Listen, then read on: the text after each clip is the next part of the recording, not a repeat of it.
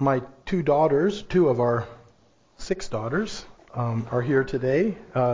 Grace, who's here visiting, she's at UC Davis, graduating here in a few weeks. And and then our youngest daughter, Abigail. She's the only one we have at home. We have 8 kids, so we have 2 boys and 8 girls, or 2 boys and 6 girls. But Abby's the only one left at home. And we're thankful to be here with you guys. My wife has a meeting at the church today, so she wasn't able to come. So anyway, she sends her greetings also. So our passage again is in 2 Corinthians. We're going to continue in 2 Corinthians chapter 1. I love this letter because it's such a personal letter. We really see the Apostle Paul revealed here, because as we learned last time, there's been a lot of difficulty with this church. Paul has visited a couple times. He's written, this is the 4th letter to this church. He sent Titus, he sent Timothy. A lot of water under the bridge, and really Paul gets very personal. And last time we learned a lot about the heart of the Apostle Paul, which was helpful to compare our hearts to his and how we respond to trials and difficulties as compared to him, to see if we're right. And here we're going to learn about Paul's approach to life, how he makes his plans.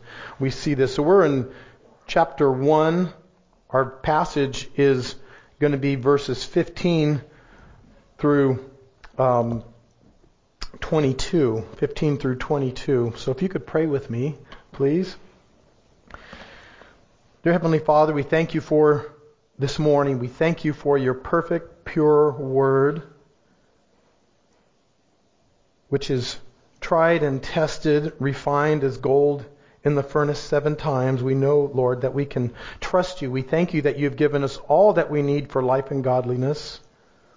Help us to look at your word and to understand that which you have given us, that we might be conformed more into the image of your beloved Son, Jesus Christ. We ask that you would help us today. We thank you for those who are here. We thank you for the fellowship. We just praise you for all things, and we ask that you bless us today. In Jesus' name, amen. So, I'm glad that all of you have taken the time to come here, chosen to be here today. Obviously, there's lots of other things you could be doing, but you've made the conscious choice to be here. So,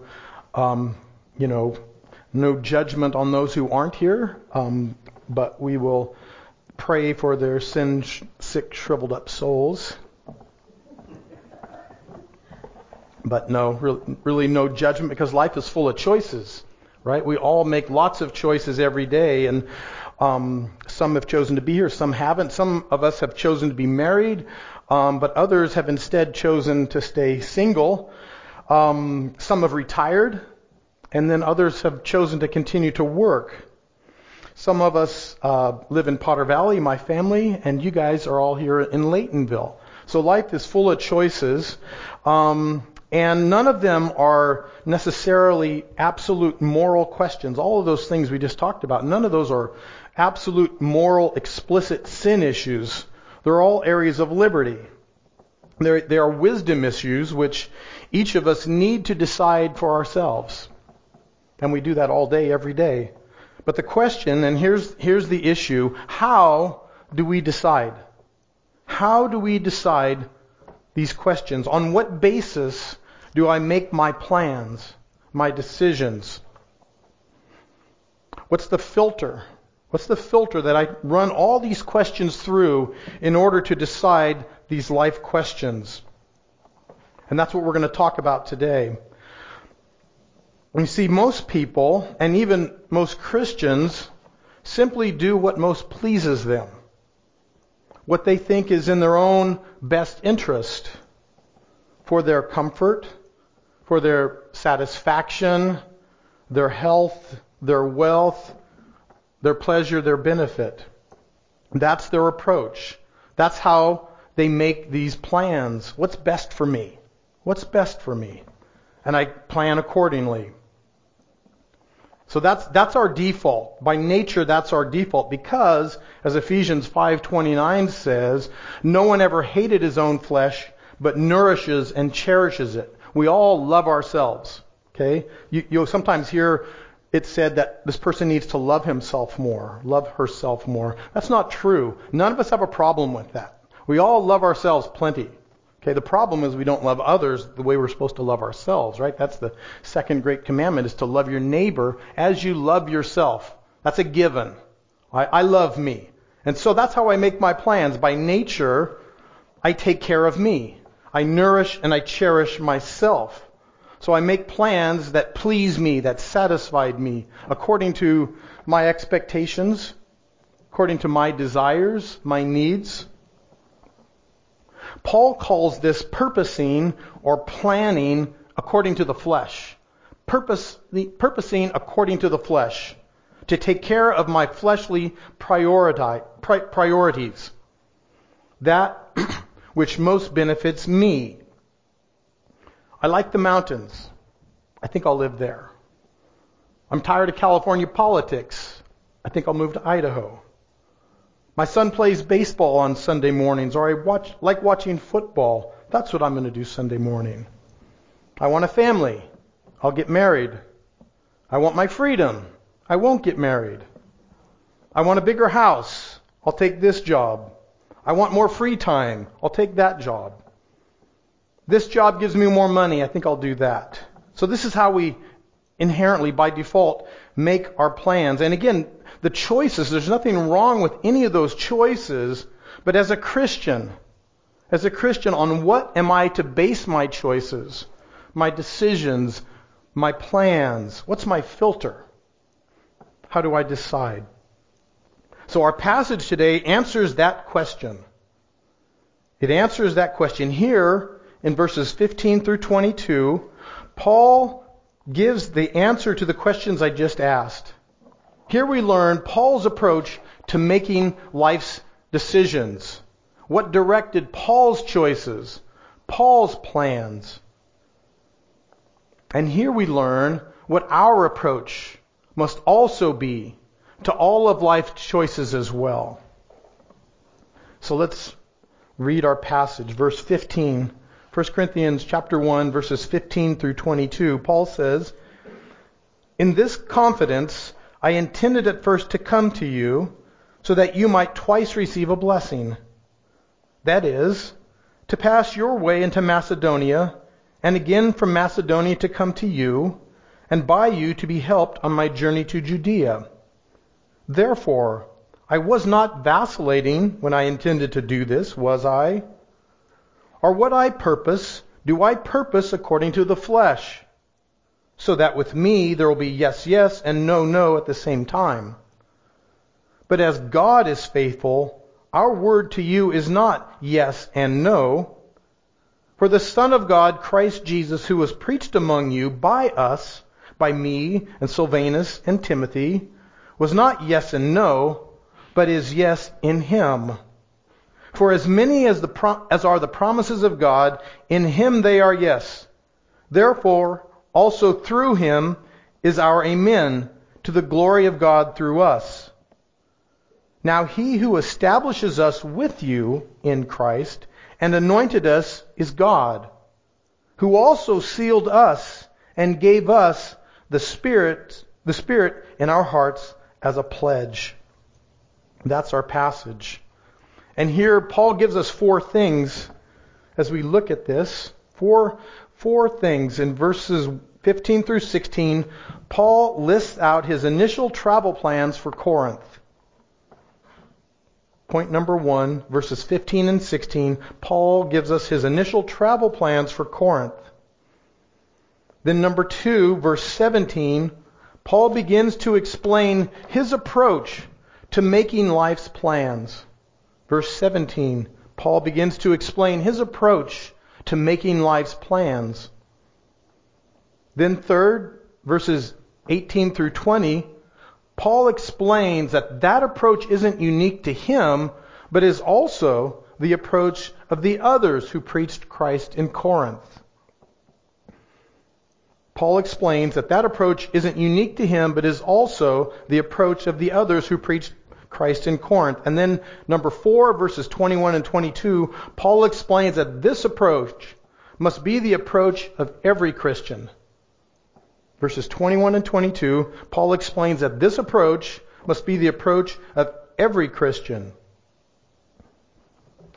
And we touched on this last time, but it's really essential to understand the context of 2 Corinthians, right? There's a lot of water that's gone under the bridge. There's a lot of things that happened. Paul's been there twice. He's already sent them. This is the 4th letter. He sent them Timothy. He sent them Titus. And if you don't know all that background, then we get lost in all this because we're reading their mail, right? So we need to understand that context. And you can understand that context because all this is just pieced together from Acts 18, Acts 19, Acts 20, and 1st and 2nd Corinthians. So let me just kind of go over that again so we understand the context. And if we understand the context, then the intended meaning becomes very clear. Okay, but we need to understand the context. So, as recorded in Acts 18, Paul founded the church in Corinth during his 2nd missionary journey. And he remained there a year and a half. That was between the fall of AD 50 and the spring of AD 52. And then later, probably during his 3rd missionary journey while he was in Ephesus, Paul received word of sexual immorality within the church. And he wrote them the first letter, and that letter is referred to in 1 Corinthians 5, verse 9. And then while still in Ephesus, Paul received word of further trouble in the church from what are called Chloe's people in 1 Corinthians chapter 1, as well as 3 emissaries who arrived in Ephesus from Corinth, and they're referred to in 1 Corinthians chapter 16, verse 8. And that caused Paul to write what we know as 1 Corinthians. And that was during the spring of 55 AD. Paul wrote 1 Corinthians in the spring of 55 AD, and he had that delivered from Ephesus to Corinth by Timothy. But then, after that, more disturbing news about the church in Corinth reached Paul, and it's likely from Timothy when he came back to Ephesus. And he told Paul, hey, there's trouble there. And so Paul abruptly changed his plans, and in the summer of 55, just a few months after he sent 1 Corinthians, Paul abruptly changes his plans, and he goes directly to Corinth, and he experienced what's called the sorrowful visit. It was the sorrowful visit. It's described in 2 Corinthians chapter 2. That visit was very unsuccessful, and it was very painful to Paul. And so, Paul then leaves Corinth in much sorrow and in intense concern for the church at Corinth, and Paul returned to Ephesus in great anguish. While Paul was in Ephesus, he wrote yet another letter known as the severe letter, if you remember that, the severe letter. And that's referred to in 2 Corinthians chapter 2 and chapter 7. And he had Titus deliver that letter to Corinth from Ephesus. Okay, so if you remember, if you kind of visualize your map, right, Ephesus is up here, and across the Aegean Sea, about 600 miles is Corinth. And so there's land up here, right? And up here is Macedonia, and over here is Greece. And so Paul established a church at Corinth. He went back to Jerusalem, came to Ephesus. He wrote that first letter, 1 Corinthians chapter 5. Okay. Then later on, he wrote what's called the letter of 1 Corinthians. He sent that by Timothy down to Corinth. Okay. Timothy is there. He hears that there's trouble in Corinth. He comes back to Paul, tells him there's trouble. Paul changes his plans, and he goes directly to Corinth for this sorrowful visit. Okay? It doesn't go very well. He comes back to Ephesus, and he then decides to send a letter to them. It's called the severe letter. He sends Titus back. Okay? And the plan is that Titus is going to take the letter, and Paul's going to leave Ephesus, and he's going to go up to Macedonia. And Titus knows this, and they're going to meet somewhere along the route. And Paul is looking for word from Titus as to how the church is doing. Okay? that all happens. Titus meets Paul in Macedonia, and he tells him that, hey, the church is doing well. And Paul rejoices, and from Macedonia, he writes 2 Corinthians, and he sends it back to Corinth. Okay? So all that, this is years of stuff that's taken place. And you have to understand that to understand what's going on. Okay, so if you have that background, then it makes it a lot easier to understand the letter. So look at verse 15 and 16. There Paul gives his initial travel plans for Corinth. What he told them while he was in Corinth in the summer of 55. Paul says, in this confidence, I intended at first to come to you, so that you might twice receive a blessing. That is, to pass your way into Macedonia, and again from Macedonia to come to you, and by you to be helped on my journey to Judea. So Paul had told them that when he was last in Ephesus, that he would go back to, or that when he was last in Corinth, that he would go to Ephesus and he was going to come directly back to them. Okay? And that after he left them, he would go up to Macedonia, spend time with the churches there, and then come back to them to be helped financially by them as he went to Jerusalem. Okay? The problem is that isn't what Paul ended up doing. That's not what he ended up doing. Instead of coming back to Corinth, he sent Titus with the severe letter to Corinth, and he went to Macedonia. Okay? So that's what happened. And it's now from Macedonia that Paul is writing this letter of 2 Corinthians. So Paul didn't do what he had last told the Corinthians he would do, and so he has to explain himself.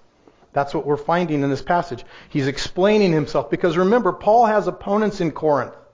There's false apostles there. If you read chapters 10 through 12, he's got a lot of opponents. He's had a lot of difficulty with this church, and he recognizes at least the potential for accusations of being fickle or unfaithful.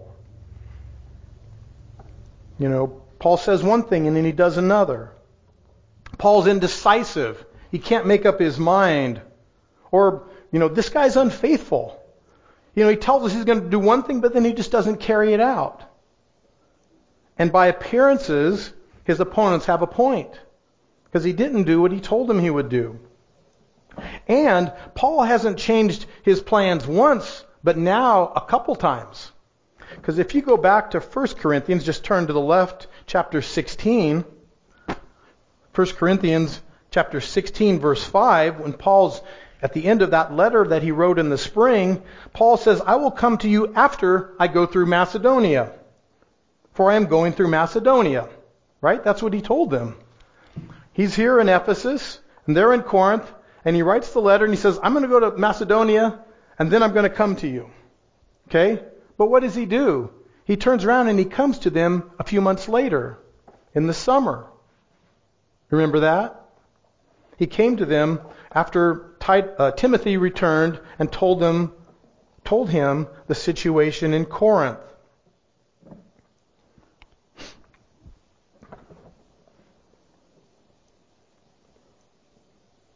And then when he did go to Corinth, he told them, I'm going to go to Ephesus and come right back. And then I'm going to go to Macedonia, and then I'm going to come back.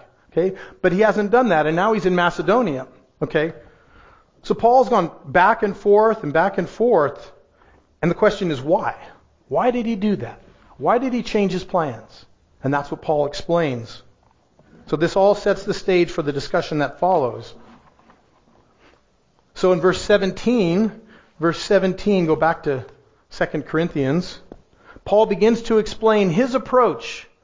He begins to explain his approach to all of life's plans, life's decisions.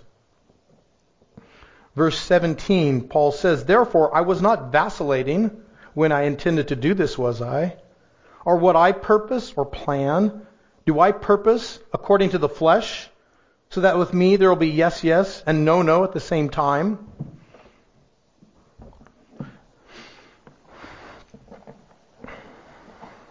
So Paul says, I wasn't vacillating when I intended to do this. I wasn't being fickle or unfaithful when I made those decisions. Paul says it's not that I just can't make up my mind. Choices are just so hard. I just really can't decide. I kind of want to go to Corinth, but then I want to go to Macedonia. Just can't decide. He doesn't go back and forth.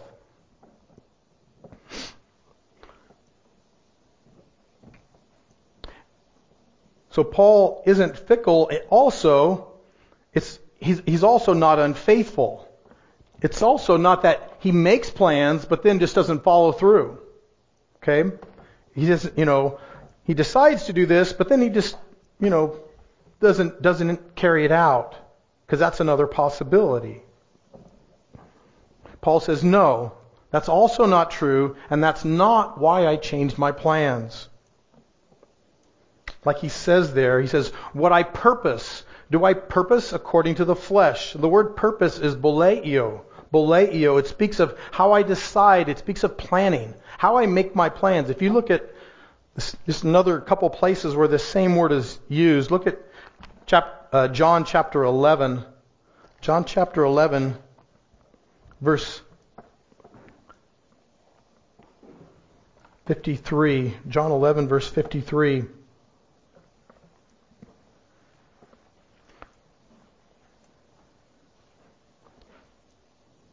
Speaking of the priest. So from that day on, they boleio, together to kill him. Okay? So this word that's translated purpose really means to plan. How you plan. How you make your plans. Look at chapter 12. John chapter 12, verse 10. On the next day, chapter 10. But the chief priest planned to put Lazarus to death also. Boleio. Same word. This word speaks of planning, how I decide things, how I purpose things, what I take into consideration. Paul is speaking of his approach to life's decisions. That's what he's talking about. Go back to 2 Corinthians. So Paul asks, do you think that I'm making these decisions simply by taking into consideration what pleases me? My fleshly desires, fulfilling my fleshly priorities. Kind of like we do, right? Oftentimes. Like most people do. Hey, Macedonia, it's really beautiful this time of year. I think I'd rather go there. Or, I think I'll wait until later because when the Isthmian Games are in Corinth, that's when I'll go. Things like that. No, Paul isn't doing that. He's not making his decisions based on what please him. Paul says no. And look at verse 18. Paul says, but as God is faithful, our word to you is not yes and no. Now notice here a subtle change, right? Paul was talking about I and me in verse 15 and 16, right? Right? He says, in this confidence, I intended first to come to you so that you might twice receive a blessing.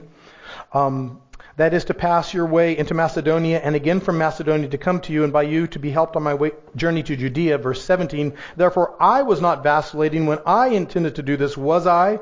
Or what I purpose, do I purpose according to the flesh? So that with me there will be yes, yes, and no, no at the same time? But he changes. He changes in verse 18. And it's important to notice that shift. Okay? Paul in verses 15 through 17 is talking about I, me, my. But then beginning in verse 18 and through verse 20, now Paul is speaking not only for himself, but also for those who preach the gospel with him in Corinth, Silvanus and Timothy. It's no longer I and my, but now Paul is speaking of us and our. See, Paul says, but as God is faithful, our word to you is not yes and no. For the Son of God, Christ Jesus, who was preached among you by us, by me and Silvanus and Timothy, was not yes and no, but is yes in him. For as many as are the promises of God, in him they are yes. Therefore also through him is our amen to the glory of God through us. So Paul is shifting here. He started speaking about himself, and now he's including two others, Silvanus and Timothy, those who brought the gospel with him, right? Verse 19. He explains specifically who the us is. For the Son of God, Christ Jesus, who was preached among you by us, who's the us? By me and Silvanus and Timothy. They're the ones who brought the gospel. Paul says, this isn't only my approach, okay, but this is also the approach of Silvanus and Timothy. This is how we together make our plans. Paul makes his plans this way. Timothy makes his plans this way. Silvanus makes his plans this way. They have a common purpose, same priorities. And then let's read verse 18. He says, but as God is faithful, our word to you is not yes and no. Paul says that he, just like Silvanus and Timothy, are not indecisive and they're not unfaithful. They are faithful. They are faithful. Like the God they follow is faithful. Okay? As God is faithful, they are faithful. So Christians are faithful to do what we decide, what we plan. We're to be faithful like the God we follow is faithful. So he said, that's not the reason I changed my plans. That's not the reason. Not that I'm unfaithful. Not that we are unfaithful. God follows through. And so does the Apostle Paul and Silvanus and Timothy. They follow through as well. And look at verse 19. He begins to explain. For, it's an explanatory word. Here's why. For the Son of God, Christ Jesus, who was preached among you by us, by me and Silvanus and Timothy, was not yes and no, but is yes in Him. So here he's saying that Paul himself and Silvanus and Timothy, they aren't indecisive or fickle, wavering back and forth between yes and no. Can't really decide. Just don't really know. No, they are definitive. They are definitive. And that's a key point, right? Why? Why? This is important. Because the Christ that they preached is decisive. Christ is certain. There's no wishy-washiness with Christ. It's either yes or it's no. No in between. There's no maybes in Christ. It's either yes or it's no. Maybe God will forgive you. Maybe yes, maybe no. No, Christ isn't like that. Okay? Maybe you'll make it to heaven. Maybe yes, maybe no. Maybe Christ will intercede for you. Maybe yes, maybe no. Maybe you won't be punished for your sins. Maybe yes, maybe no. No. The Christ that Paul, Timothy, and Silvanus preached is with certainty. It's with assurance. 100% assured. Guaranteed. The realities of Christ are facts. They are unwavering, immutable facts. And everything, listen to this, everything about Christ is either yes or no. It's all either yes or no. Are you fully forgiven in Christ? Yes, 100%.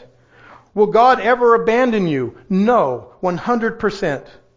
Will you reach glory? Yes, 100%. Can you lose your salvation? No, 100%. Are you promised heaven? Yes. Will Christ ever fail to intercede for you? No. If you're in Christ, is the Holy Spirit in you? Yes. Would the Holy Spirit then ever leave you? No, 100%. Can you make God tired of you? No. Will you share in Christ's inheritance? Yes, 100%. So the truths of Christ are never yes and no. They're always yes or no. Everything about Christ is either yes or no, a certainty. Okay? Therefore, we aren't indecisive. We aren't fickle. We don't vacillate. Because Christ isn't fickle. Christ doesn't vacillate. And then look at verse 20. He begins to explain more. Another explanatory verse. For as many as are the promises of God, in Him they are yes. For as many as are the promises of God, in Him they are yes. Okay, the in Him speaks of union to Christ, right? Union to Christ. By faith, I'm united to Christ, so that when God looks at me, He sees Christ. And when God looked at Christ, He saw me. And my sin was punished on the cross in Christ because I'm united to Him. And I receive His righteousness because I'm united to Him. So, in Christ, this is speaking of union to Christ.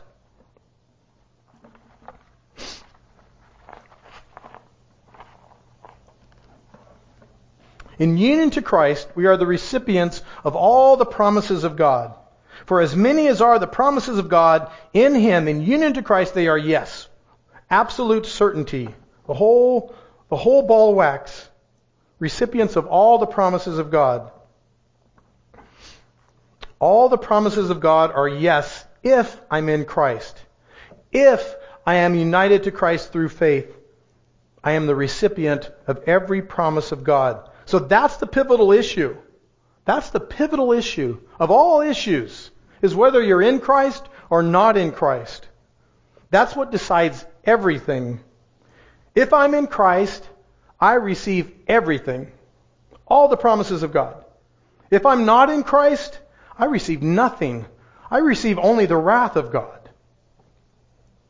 So that Christ is the pivotal issue. Union to Christ is the pivotal issue. And if He's the issue about everything, if being in Him is the deciding factor for everything, then He must be my approach. That which concerns being in Christ must be my approach. Now, and that's what Paul says. That's what he says here. Chapter 1, verse 20, second half of verse 20. He says, therefore also through Him is our amen. Amen means to be in hearty agreement. Okay? I'm in hearty agreement. This is how I decide. This is how I make my plans, my decisions. It's the things that are through Christ. Therefore also through Him is our amen, hearty agreement to the glory of God through us. That's my approach. Union to Christ is my approach. Christ is my approach.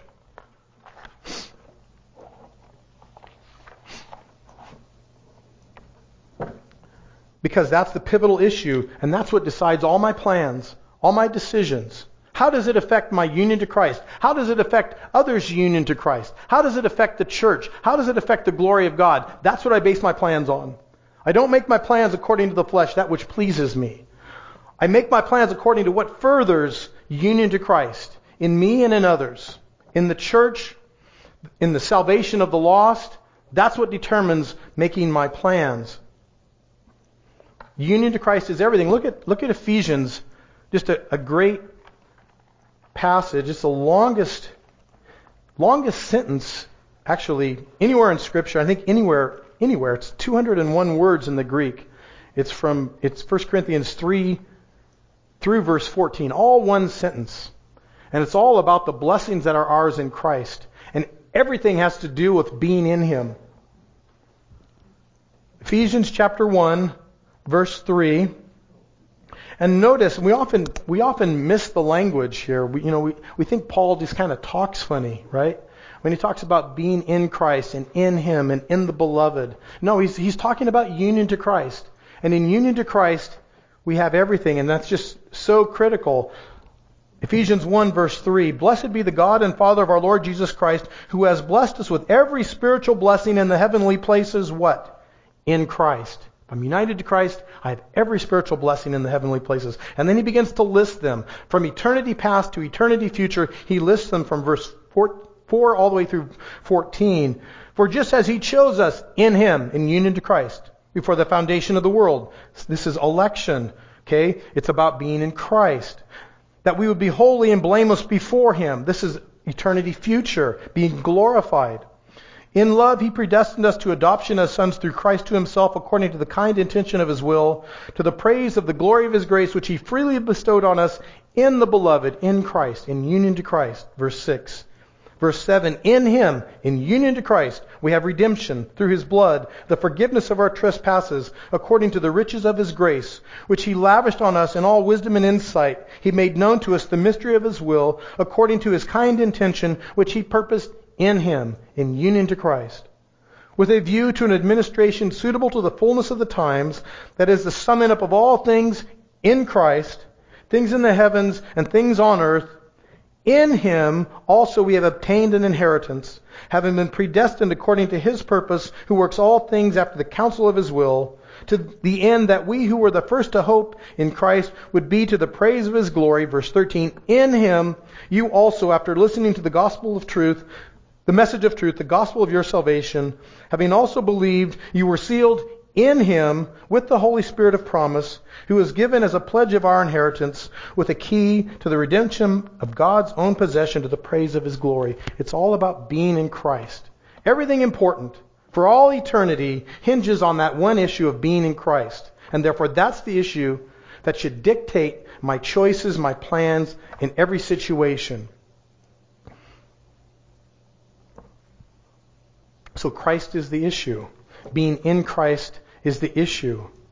In Christ, all the promises of God are yes. Not in Christ, all the promises of God are no. So which choices, which plans best further that goal, the goal of being in Christ? That's how I decide. Which choices best further the gospel?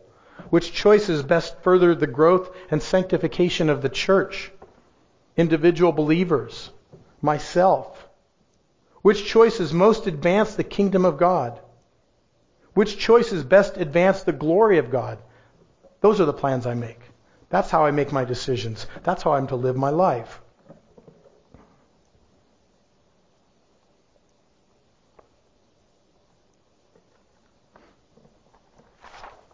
Go back to 2 Corinthians.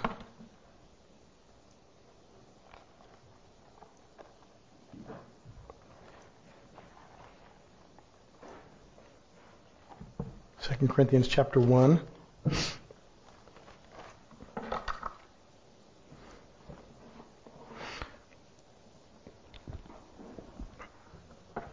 Look at verse 20.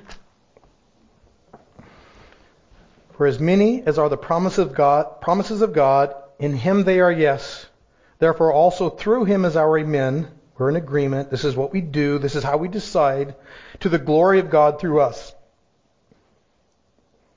Verse 21. Now here, Paul begins to bring us all into it. Okay, he's explained that this is his approach.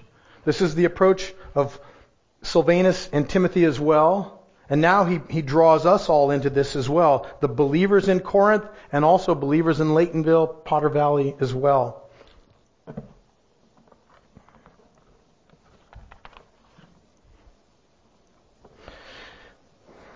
He says, now he who establishes us with you in Christ and anointed us is God, who also sealed us and gave us the Spirit in our hearts as a pledge. Okay, so Paul here is reflecting on four privileges that we all have as Christians. Not just Paul and Timothy and Silas, but every one of us, right? What does he say? For as many as are, verse 21, for he who establishes us, that's Paul and Timothy and Silas, with you, that's the believers in Corinth, that would be the believers in Laytonville, the believers in Potter Valley, and believers wherever there are believers, in Christ. See that union to Christ. That's the first privilege. The first privilege is that not only is Paul and Silvanus and Timothy united to Christ, not only are they in him, but so are we. We're in him as well. We share this as well. We share this privilege.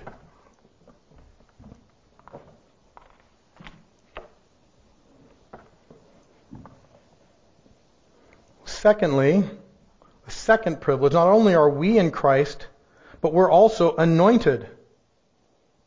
Okay? He establishes us with you in Christ and anointed us. That's all believers. Okay? Paul has lassoed everybody into this group now. All the us is everybody. Everybody who is in Christ. God has anointed us. Like the kings and the priests in the Old Testament, or as Christ is called the anointed in Psalm 2. That's what the Messiah means, or Christos. He's the anointed. It's to be chosen by God for a specific role and task. To be chosen by God for a specific role and task. Every believer has been anointed in that sense, has been chosen by God for a specific role and task by God to carry that out. And one place that we see that, if you look at Ephesians, go back to Ephesians chapter 2.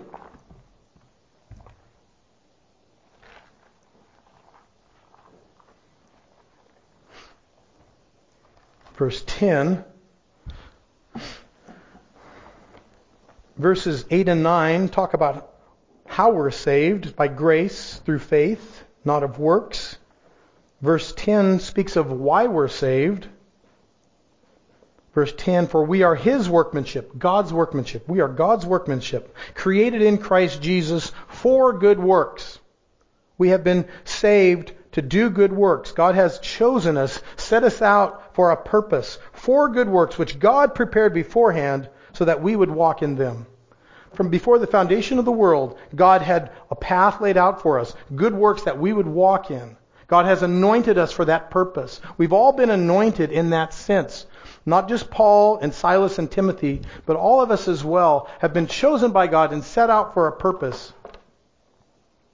That is a tremendous privilege. And with that privilege comes responsibility. That's what we're going to see. Go back to 2 Corinthians. We're going to see the third privilege that we have.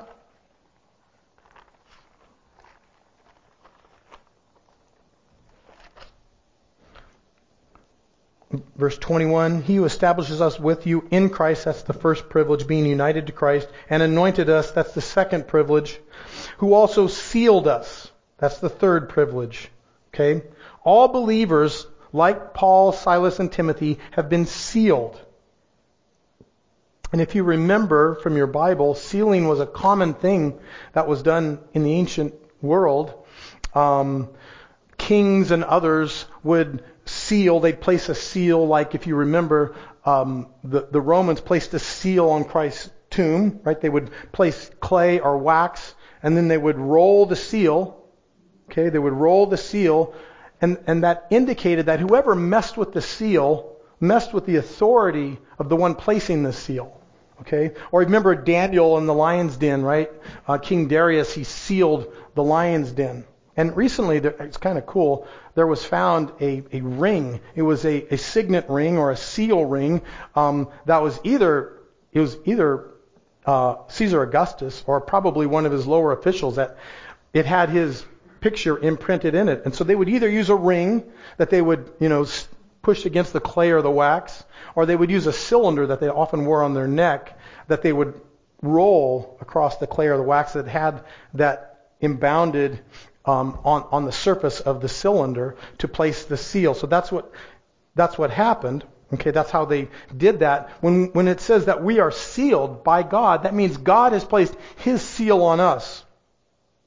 And so we then are kept and protected by Him. Whoever wants to get to us, one has to go through Him, go through God. So we have all been sealed. We are all under the protection and the authority of God. We've been sealed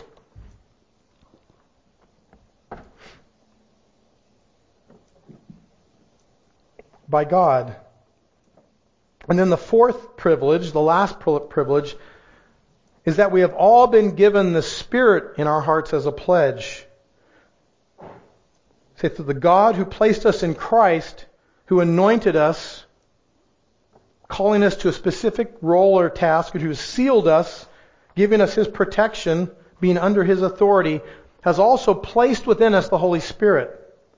The Holy Spirit here is called a pledge. It's a promise, kind of like an engagement ring. Okay, it's a guarantee of sincerity. It's a guarantee that one will fulfill the promise. Kind of like an engagement ring, right? Our son recently got married, right? And he drives like a $2,000 car, and he bought his fiancée like a $5,000 engagement ring. Well, he is serious, right? He's showing, I mean this, right? That's what God does by giving us the Holy Spirit. It is a pledge. The Holy Spirit in us is a pledge. And think, what greater thing could God give? You might say, well, man, if He'd have given me $1 million, but God can create from nothing, right? What's that to God? He can create another $1 million, right? He gave us something that is not created. He gave us the third person of the Trinity to be within us, to prove His sincerity that, yes, I'm going to fulfill all the promises I've made to you. And you have my guarantee on that by me giving you the Holy Spirit. The Holy Spirit is a pledge that God is going to fulfill all of His promises to us one day. So God has given us the pledge, the guarantee of the Holy Spirit.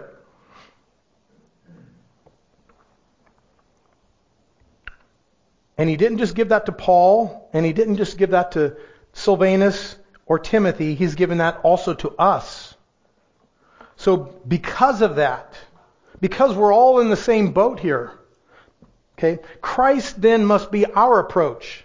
He must be how we plan. Everything that pertains to union with Christ, to further that, to enhance that. Not for my pleasure, not for my fleshly desires or preferences, but everything that furthers the union with Christ. That's how I decide. That's how we decide everything. Christ's priorities must be our priorities. Our plans must be made accordingly. So that's how we're to live. Okay? Not what pleases me. Not what most satisfies me. Should I get married or get single? I don't know. What more furthers union to Christ? Should I live here or should I live there? I don't know. What most furthers union to Christ? Should I take this job or that job? I don't know. What most furthers union to Christ? Should I keep working or should I retire? I don't know. What most furthers union to Christ? Christ is our purpose. We adopt His priorities, and then we make all decisions accordingly. That's how we purpose. That's how we are to plan. And it's all for the glory of God.